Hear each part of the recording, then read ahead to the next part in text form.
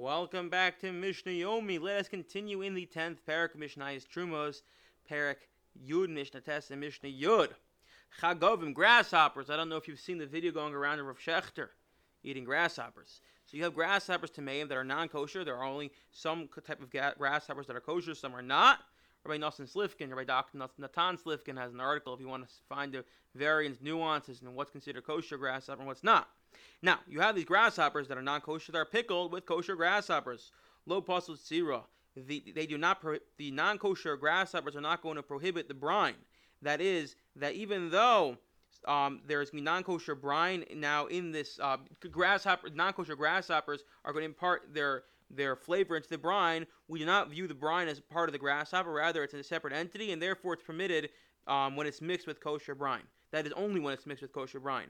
Hey, Rav Tzadok is one more makel. He says not only is it permitted when it's mixed, when the brine from a non-kosher grasshopper gets mixed with kosher brine, but the very brine itself, even not mixed, is not a problem. You can even consume that because it's considered a totally separate entity. Now let's go back to pickling when chulin and truma, and move way back. We took a 2 Mishna break and we went to regular kasha. Let's go back to truma. Any other vegetable that is pickled together, we assume it is permitted to a non-Kohen. The reason for that is because we assume that the truma that there's not going to be a transference of flavor, unless elim chasis, unless it's very sharp.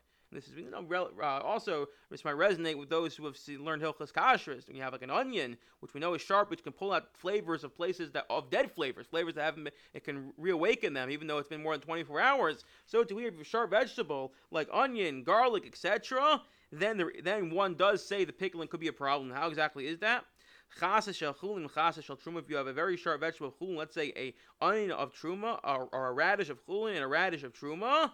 Yerek shel chulin chaseh shel truma, or a vegetable. You have a carrot of chulin with a radish of sharp, which is sharp again of truma. Also, it's prohibited. Chaseh shel chulin and yerek shel truma mutter. But if you have very sharp a radish of chulin with a carrot of truma, then it is permitted because we're not going to assume it's going to take flavor from the non-sharp, the carrot of truma, and impart it into the onion or the radish of chulin. I wish you all a wonderful day.